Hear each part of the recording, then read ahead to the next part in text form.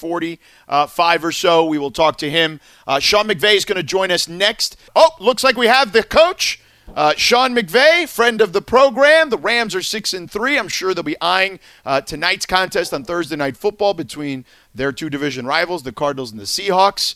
The Rams obviously traveling to Tampa to take on Tom Brady and company here, and you can catch all the action right here on 710 ESPN. Sean, thanks for taking the time, man. Hope everyone is healthy, safe, and sound. How much of an eye, I know you guys are obviously preparing for the Bucs, but how much of an eye do you even give, or how much attention do you pay to tonight's Thursday night game between the two division rivals you have here in Arizona and Seattle? Yeah, George, I pay attention just because I like to see what's going on around the league. As far as having a preference one way or the other, it really doesn't make a difference. There's so much football left to be played, but it doesn't matter if it's the Titans and the Colts playing or if it's the Seahawks Cardinals. I'm gonna usually have that on in the background just because. Even though you're a coach, I am a fan and love seeing what's going on, and I am interested to see how this one plays out with two good teams. But we're also in the process of getting ready for the Bucs, which is a great challenge, and figuring out how to navigate through all these protocols with this COVID. Man, this is for the birds, I'm telling you. Yeah, no one's thrilled about the COVID situation, especially now that we have a curfew. But you're in bed before 9 o'clock anyway, Coach, so I know you're not really worried about that. You're first one in, last one out anyway, right? Well, you said it right, LZ. I am in bed early. I'm an early riser, but I'm an early to bed guy. So, yep, don't have to worry about me doing anything that would get me in trouble. So, serious question about our team here. Clearly, our defense is a Super Bowl caliber defense. We simply don't allow you to score touchdowns in the second half. Obviously, with our two cornerstones, you can't throw the football, and you got to constantly worry about Aaron Donald coming to get your QB. The question, of course, is about the offense, and especially recently, there seems to be an inability to find the end zone. What do you attribute that to? Yeah, no, it's a great question. I've been so pleased with the way our defense has played, and you could go through each game, but I think when you look at the Seahawks game, I thought that the offense did a really nice job of moving the ball early on. I'd like to see us come away with 21 points on our first three drives as opposed to 17 and not kicking a field goal on the first drive. But then it's about, let's see if we can continue to sustain that level of execution all the way through the third and the fourth quarter. And that's where I think you'd see, we're just a couple plays away from really being able to, potentially make that a 30-13 game if we end up making some plays that I think typically we are accustomed to.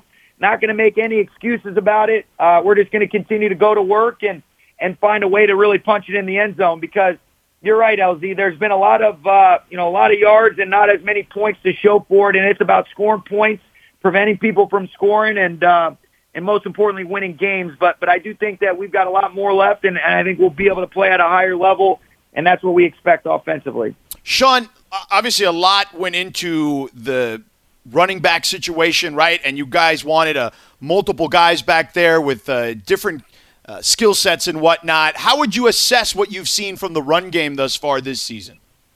Yeah, the run game's been the bright spot offensively. I think the run game and the offensive line have been the bright spots. I think the game the other day was really the first time that reflected getting all three guys involved, because we were able to be efficient on third down. All three were healthy and available, and thought Thomas Brown did a great job of rotating those guys. You're seeing Cam Akers get more comfortable as he gets more experience. I think Darrell Henderson has had a really good season, and Malcolm Brown is so steady and so solid in a lot of those crunch time situations, whether it be short yardage or in the red area. And so all three of those guys were big contributors. And if you're saying, what is the strength of this offense right now, it's the ability to run the football consistently. And that's where it's going to be a great challenge, because the Bucs are one of the best run defenses in the league. But when you're playing really good defense, if you can't run the football and control the clock, maybe a little bit different than what we've seen, that might be the identity of this team this year, to be able to win games, which is the most important thing. Obviously, we're in the toughest division in football this season. 3 teams with 6 wins. The difference is the Cardinals have a buddy MVP candidate in their QB. Seattle has an MVP candidate in their QB. No one talks about Jared Goff as an MVP candidate. Does that bother you? And if so, why? No, it doesn't bother me. I mean, I think, we want to continue to just focus on what we can control, and that's Jared making good decisions, distributing the ball, and, he's done some good things, and then I think he can play better in a lot of instances and expects more of himself as well. And so, you don't want to take anything away from those two great players that you just mentioned, LZ, but, we're just focused on Jared playing a good game against the Bucs, and he's had a lot of success for us over the last couple of years, and I know his focus is on winning football games, and however we do that, I think that's a great reflection of him with the amount of wins that he's had over the last handful of years, and that's ultimately our most important job. You mentioned on your coach's show, and we appreciate here on the station that you broke that news on the coach's show, although we didn't love the news of Andrew Whitworth being out, 6 to 8 weeks or whatever it's going to be. You talked about the offensive line and how important they've been in your success thus far. How do you try to make up for the loss of someone as important as Andrew Whitworth?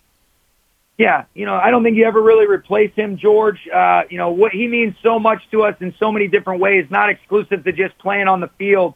But he still will be able to contribute in a way that he's leading from a different perspective, from a different lens. But, Joe Noteboom is a guy that, Andrew's really mentored. Coach Cromer does a great job, and I do expect and have confidence that he can step up and play well. Now, are you saying that you expect the same level of production from Andrew? No, I don't think that's fair to Joe, but I do think Joe is a starting caliber player at the tackle spot in this league, and I'm excited about the opportunity he has, and looking forward to seeing Big Whit end up return probably sooner than later. And, for him to come away with an injury when you look at what it looked like and you thought it'd be a season-ending deal, I think it's just another notch on the belt of what a freak this guy is for that to only be a PCL and MCL.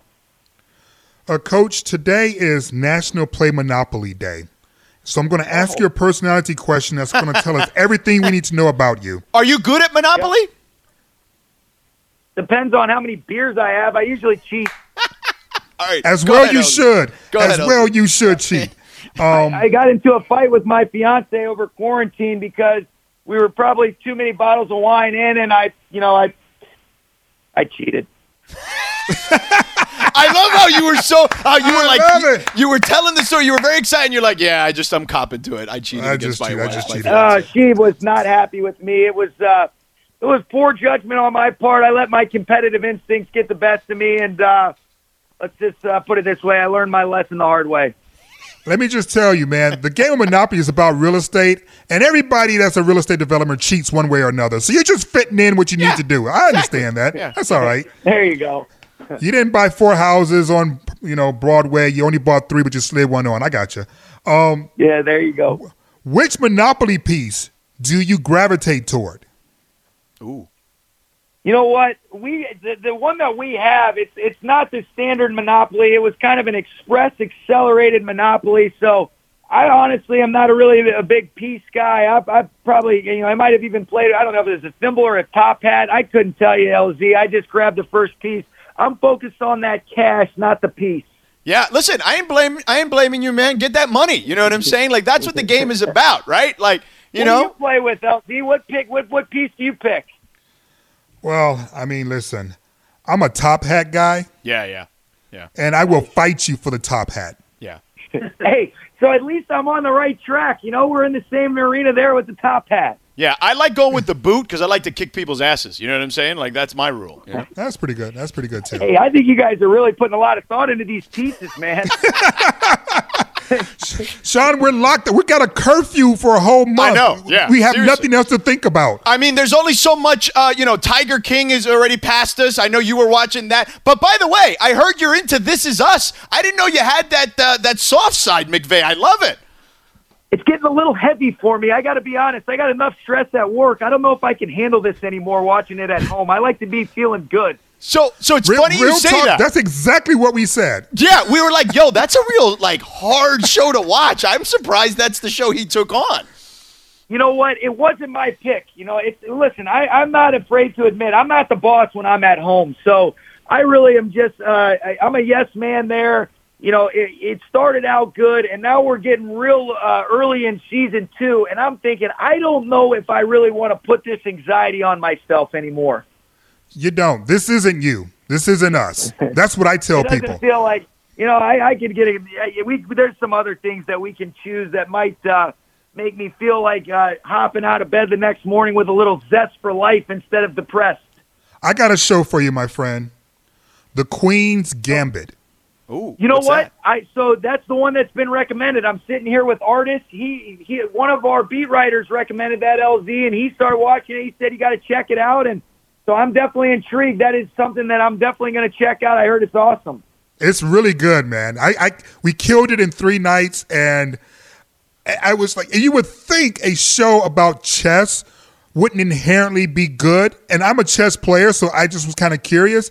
But it's way about so much more than just chess, and I think you would really appreciate it. If nothing else, it's a reprieve from crying every day from This Is Us. You know what? You're the second person that said it, and then everybody I've asked about it has been a big double thumbs up on it, so I'm definitely going to check that out then. No, so I got one for you because I know that you and I spoke a while back, and you were getting into Game of Thrones. Did you ever finish Game of Thrones, by the way, or no? No, I didn't. I stuck right where I was. Once that one deal where you end up losing all the characters that you like happened. The Red Wedding. Yeah. Exactly. Yeah. I said I just okay. It's emotional. I understand. Yeah, it is. But Kit Harington, who was in Game of Thrones, right? He was the main character.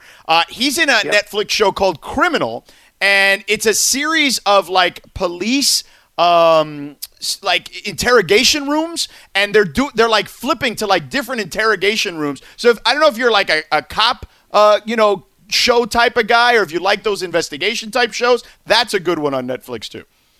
I'll have to check that out. I really, because you're always going. I like to watch a lot of different things, and I don't have a specific genre. It's kind of whatever mood you're in. But to your guys' point, This Is Us might have to be something that I'll just wait till the off season, or I got enough stress right now. Yeah, you don't want to be in a team meeting and just start crying because you think about a character going through like a rough spot or something like that. That's not a good look for you. Yeah. By the way, go ahead, Izzy. I'm sorry. No, I do have one more football question for you because I thought. And it's not like you lied to us, and I don't want to characterize like you lied to us. No, you'd never do that, Sean, because we're all friends here. You're kind of going that direction before you even asked me. No. Wait, no. He's kind of got you, LZ. You are kind of buttering him up. You're buttering him up, but you're also going to accuse him of something. No, what I was going to say is let's go. I thought it was very revealing, it was un-Sean McVay-like revealing when you were talking about the woes of your kicking game. And the honesty that came from Greg's departure wasn't something I was prepared for. When did you realize that we may be somewhat in trouble with the kicking game over the course of the season, and you started reminiscing on our ex? Well, honestly, I had a funny feeling that you don't minimize the importance of that spot, and you almost get spoiled with the consistency that Greg operated with. So as soon as we lost him, I'd be lying if I said I didn't have major concerns. Now, to say that you don't have any confidence you can find somebody, that wasn't necessarily the case, because once he decided to go to Dallas, then you got to say, all right, what's the next solution? But I think you guys have seen what I've seen, and it's been a real struggle, and it's been something that fortunately it has not cost us a game. But if we don't get this fixed, it could potentially, and that's where, whether it's Austin McGinnis or Matt Gay this week, we're looking to see if we can get some better opportunities, be a little bit more consistent in our scoring ops, and then a big thing too that you take for granted is just the hang time, the accuracy on some of your kickoffs, and how that affects your kick coverage unit as well. And that has been something that's been a struggle, and I think you guys have seen that as well as I have, and that is the truth. Sean, one last thing for you before we let you go, and thank you for always being so gracious with your time and always willing to, have fun with us and talk nonsense with us. But I have one more football question. Obviously, you're playing the Bucs this week. You got your start there, back in 2008. Have you had some time to kind of think back, like when you're facing them, right? Like like, does it make you think back to that time and what it was like kind of getting started? Like, do you have any memories that stick out about, like, I don't know, like where you're clearly the new kid in school, right? When you're taking that first job, like, do you remember anything? Is there anything that sticks out from that first year that you were a part of that franchise? Yeah, what sticks out is I knew nothing. I was totally clueless. I came in, you think you have a clue after you finish up playing collegiately. And, really, I was not even really a coach. I was a glorified secretary that was just trying to help any way that I could, run errands for the coaches. And I had a great opportunity to learn from a lot of guys, but I really just didn't know much at all. And you're kind of almost just in awe of being a part of an NFL organization. And then before you know it, who's become one of my closest friends in life, you end up making a change at the coaching spot where I was there as a result of my relationship with John Gruden. And my man Raheem Morris gets that job, and they end up going a different direction. I'm thinking, man, this first year in coaching and getting fired right away, well, I guess you get your feet wet pretty quick. That's hilarious. Sean McVay, coach of your Los Angeles Rams, obviously right in the thick of things at 6-3, fighting for that division as we expected them to. Sean, always a pleasure, man. Stay healthy, stay safe, and go get a win. We'll talk to you soon. Yes, sir. Let's go do it. Always good to talk to you guys. All right, man. Thanks, take Coach. care. There he is, Sean McVay with us here. I love talking to him. Like, Absolutely. Honestly, you and I have had this good relationship with him going back to when we were doing the morning show together. Like, I feel like we could literally just talk to him forever. And he kind of feels like he's willing to talk to us forever. But we can't keep all of his time because he's got to get ready for Tampa. But thanks to Sean, and, of course, thanks to Artis and the Rams for allowing Sean on the show. We always appreciate it.